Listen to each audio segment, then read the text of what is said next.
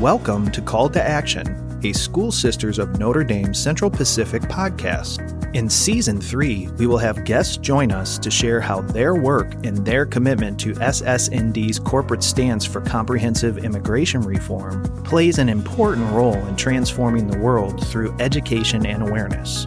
We look forward to discussing this topic on migration together as we stand in solidarity. Well, welcome to another season of Call to Action, a School Sister of Notre Dame podcast. I am Sister Anna Marie Reha, and I am excited to be back again. And with me is my new co-host, Adam Schicker. Welcome. Thank you so much. I'm very happy to be on the podcast and be a part of School Sisters of Notre Dame, and very much interested in this topic of comprehensive immigration reform and getting a little bit more educated on the topic. Yeah, I'm excited. This is the topic for our season. It's a corporate stance by the School Sisters of Notre Dame and the importance today for that. And our first guest that we have is Sister Rose Ann Ficker. Could you give a little introduction to her? Yeah, I'm excited to have Sister Rose Ann with us. She is a School Sister of Notre Dame who for many years of her religious life has worked with immigrants and worked with many people in the situations that are affected by the lack of comprehensive immigration reform. And so she has a wealth of knowledge. I'm thrilled to have you and welcome, Rose Ann. So if you could introduce yourself a little bit. Thank you, Sister Anna Marie and Adam. Yes, I am Sister Rose Ann Ficker. I was born on a farm in southern Minnesota, a little German establishment called New Trier, because we came from Trier, Germany. I have 5 brothers and 5 sisters, and I entered the convent having completed my high school at Good Counsel Academy. But I was educated mostly in Minnesota, and I got my master's degree at Marquette. As a school sister of Notre Dame, I started out in primary grades. 6 years later, I was asked to go to secondary school. And so then I taught in Minnesota, Iowa, state of Washington, and the state of North Dakota before I went to Guatemala. I spent from 84 to 88 in a beautiful town called San Lucas Toliman, and worked with the orphans there. So that was my very first very concrete experience with the results of policies. So then you really had a chance to experience what life was like and why people would even choose to immigrate. How did you transfer what you learned in Guatemala and living among the people to your pastoral experience here in the United States? I think number one was to really hear the hearts of the people, which I began in Guatemala. You know, as school sisters, we always want to hear the people first and really listen to their hearts. That's what I really learned from Guatemala and was always inspired by their faith. And how does that affect putting the corporate stance into practice?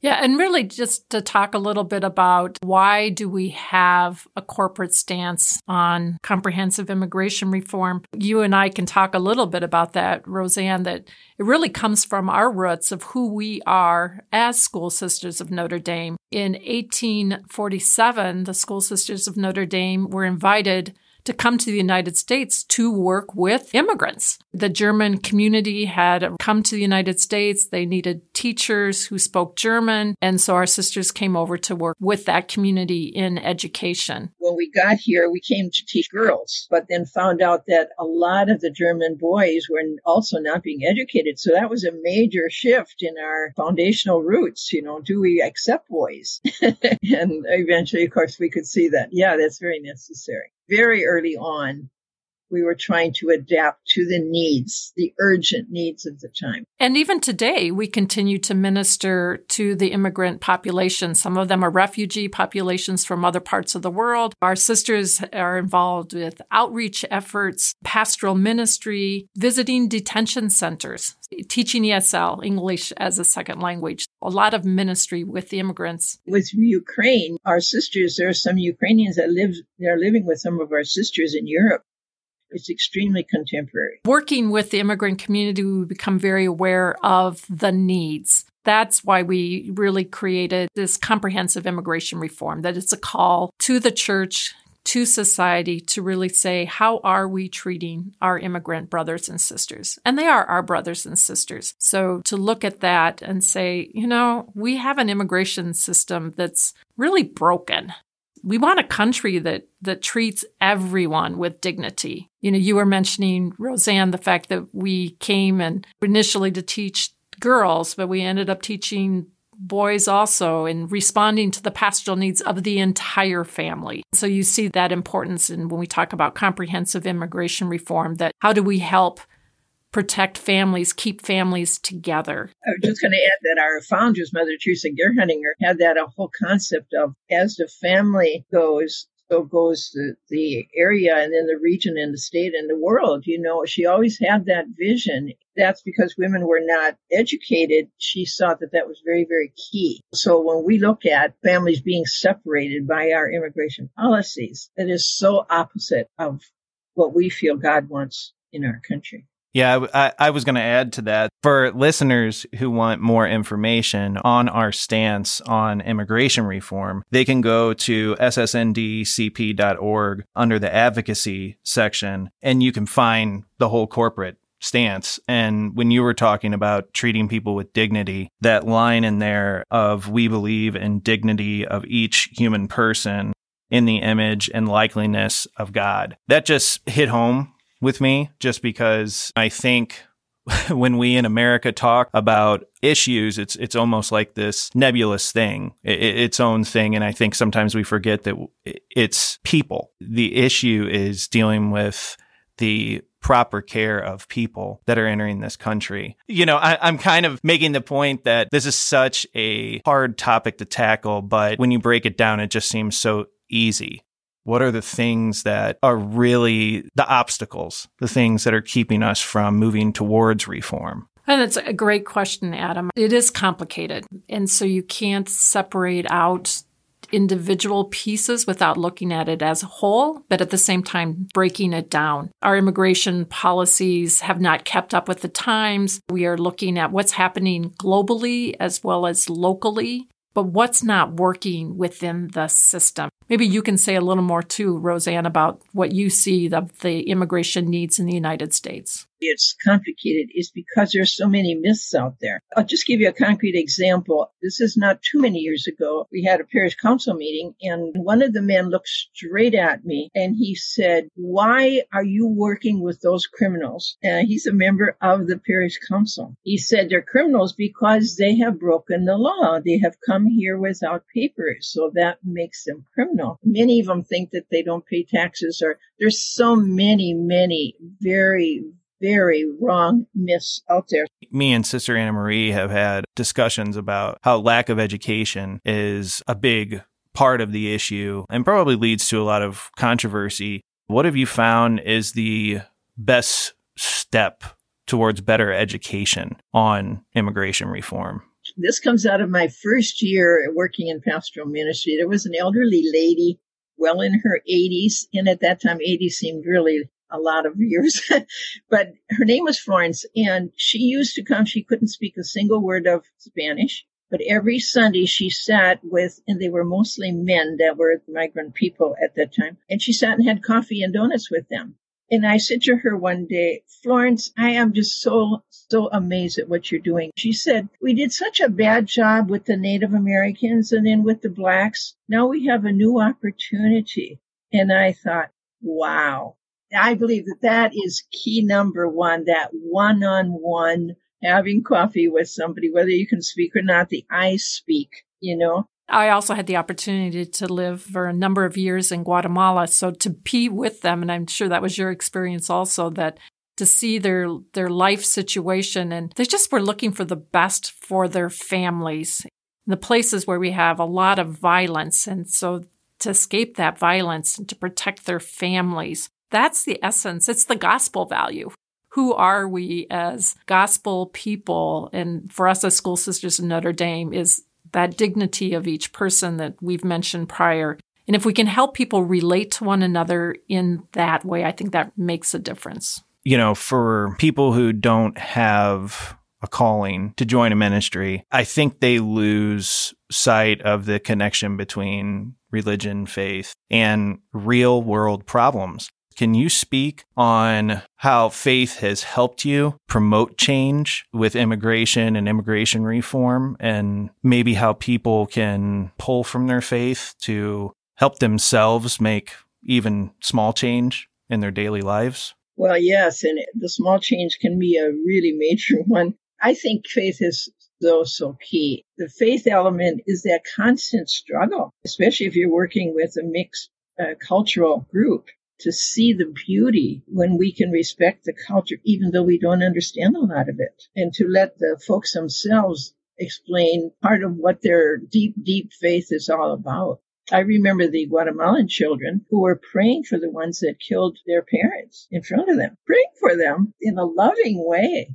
I mean, talk about faith. And I think it's really important for our audience to know that we also understand it's a very complicated issue. Unfortunately, it gets politicized. That's not our intention, to get involved in any polarization of that nature, but to recognize that the system is broken, it's dysfunctional, it does need to be fixed, that any kind of system can only be fixed politically when it comes to laws and legislation, but we can fix our hearts. And I think that's really what you're saying, Sister Rose Ann, is we can fix our hearts and be open to others, to treat them as human beings. We recognize that every nation has a right to protect their borders, but we also believe that we need to do it in a just and humane way. We believe that every person has dignity. How do we protect families? How do we keep families intact? The system is so broken that there are massive backlogs. Someone can apply for certain kinds of visas and end up waiting 15, 20 years.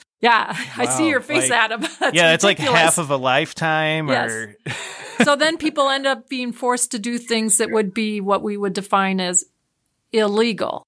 But it's survival. I'd like to hear situations that you had to come in to help the immigrants that you were helping maintain that level of dignity, and really give us a more sense of what immigrants feel on a more firsthand basis. One that sticks out to me really, really strongly is when I was in Minnesota, they were literally working out in a field, and their housing was cement block places that would look like a garage, and they had a common shower building. There was no curtain. There was nothing where the women, they were showering with their T-shirts on. So I took that to the company. I asked for a meeting down there. The very next day, they had sheets and things that to block off some area, there was some privacy. I think part of the education point is hearing things like you just shared with us. I mean, I couldn't even imagine being detained someplace and having to take basically a public shower. I mean, that sounds like prison. Hispanic women, that is just so contrary to their sense of self-esteem. Sister Anna Marie, I know we've talked about the education of the issue and trying to break down some of the controversy. Can you speak a bit about the experience you've had working with immigrants, helping them navigate those obstacles? To be able to have an identity. So unfortunately, because of our broken immigration policies, people end up coming up. They want to provide for their family. They have children, but they don't have the documentation. So they really are here without authorization. They want to do everything legally. They just haven't been able to find a way to do that. They end up in places of work that take advantage of the fact they know they don't have documentation, and so they can exploit them in that way. I did see that at times happening with the immigrants. The ramifications that take place for those who are immigrants and are not able to navigate the system because there is no system to navigate. That's what gets really, really frustrating. And it's crazy. Both of you have touched on things in your stories where it doesn't even make sense to me that immigrants can come into the country and live here, but not have the classification to get things that make them active in society, with not being able to get a driver's license, having to work around insurance. And that's all stuff that, we take for granted. You mentioned about myths. People say that, well, they take advantage of our social services, but they can't take advantage of our social services because they don't have social security numbers for those who are here undocumented and unauthorized. I know a family, and when they've had children and gone to the hospital, they pay all of their own expenses. because they don't have access to a Social Security number. They don't have access to some of those benefits that we have. It just makes their lives so much more complicated. They are contributing to society. That's the piece. They are taking jobs many times that nobody else wants. And it's a huge benefit. And we could pull out the numbers in terms of economically how the immigrant population is helping grow the workforce here in the United States that's needed and helps with the economy, that they are paying taxes. None of us can avoid paying our taxes. So they are doing all that and contributing, but they're not receiving from that in the end. It just got me thinking. I feel like there needs to be a list of things that immigrants can't do. We mentioned, they're living here, they're working jobs, but I don't think that the majority of the American population realize, as you said, Sister Anna Marie, that they're not taking up social services. Sister Rose Ann, you've educated so much in your career. Where would be a good resource for people to find out the reality of the situation? I'm going to give you their resource, and then I'm going to tell you two brief stories that would really apply to that. I think probably the really best is, and Sister Anna Marie knows this one really well too, the Catholic bishops of the United States have a website called Justice for Immigrants. They have tons and tons and tons of resources. There's where you can get all kinds of the myths and why are they myths, what are the resources, and what people go through, and they have lots of prayers and stories and that kind of thing. And almost all dioceses now, especially if they have a growing population that speaks Spanish, have a Diocesan Hispanic Ministry office, and there's resources there too. But I want to tell you two stories because this is one of the other things. It's not only what they can't get from here. I knew a young man who was very close to getting his MD, and he was one of the immigrants that came in. He was working in a chicken factory. He was so close to getting a doctor, but his preparation was not accepted here. But what I did was connected him with a local doctor who just really had a lovely attitude. And so he could do medical things on a volunteer basis with this doctor. Another one was a social worker. She had a wonderful career as a social worker. She cleans houses because her license for being a social worker is not accepted here. That MD person, he never has ever been able to go back to Mexico. And that's another general thing is many cannot go back. So what a cost, a personal cost because of our immigration. I mean, that brought up another point that doesn't make sense to me. How can you be in a country, not have the opportunities that citizens have and kind of be that outcast, but then also be told, well, you can't go back home and you can't come back?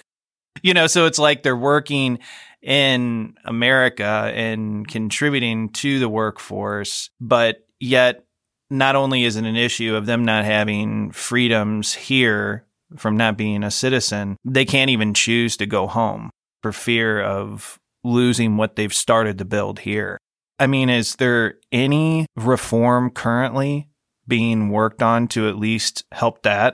How does free passage work for people who don't have citizenship and are still struggling to have things like visas? Yeah, unfortunately, politically, we have not been working on any comprehensive immigration reform. That's what we mentioned earlier, that it's become more polarizing than unifying. And if we could just work on it, and that's why, it's important to know school sisters, but also the United States Catholic Church recognizes that we have this broken system. And it's not about, sometimes people have used the word of amnesty, which is open your doors and let everyone in. And that is not what is being said by us or by the church. It is saying, how do we put in laws that are helpful, that people can navigate? I've shared the story often, previously, crossing the border without documents was a civil offense. People crossed back and forth all of the time, especially when we think of our southern border. They crossed from one town to the next town. They were doing business or they were working or visiting family. And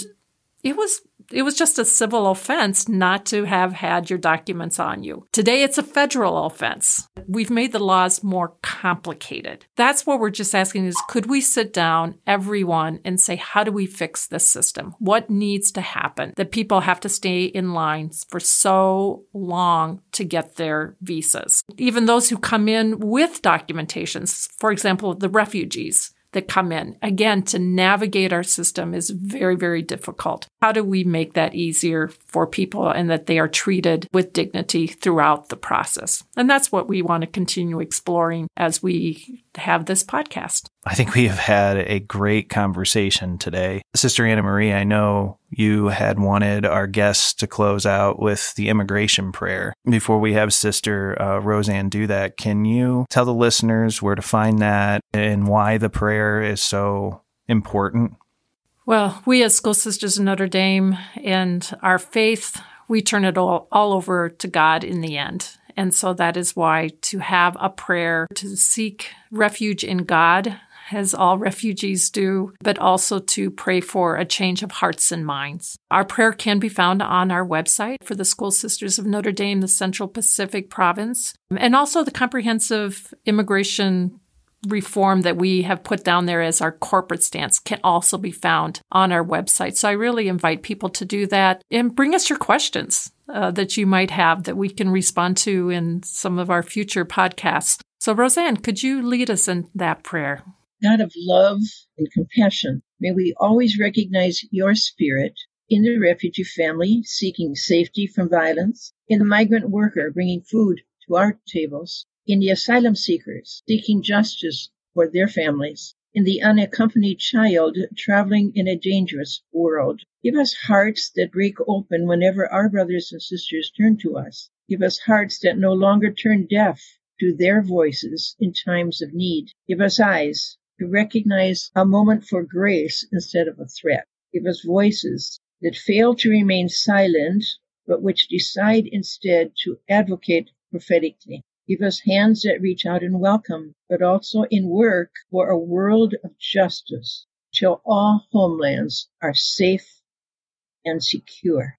Bless us, O Lord. Amen. Thank you, Sister Rose Ann, for being with us today and being our first guest on this season of Call to Action. Yes, thank you so much, Sister Rose Ann. Our next episode will be available in 2 weeks, and we will welcome Sister Jean Ersfeld, where we will focus on affirming multicultural reality and the dignity of each human person. Thank you for listening to Call to Action. I hope you join us for our next conversation airing every other Wednesday. You can listen to past and current episodes of Call to Action by visiting ssndcp.org/call to action or by following us on Spotify and Apple Podcasts. Thank you so much for your support, and remember to follow the School Sisters of Notre Dame Central Pacific Province on Facebook to stay up to date on Call to Action.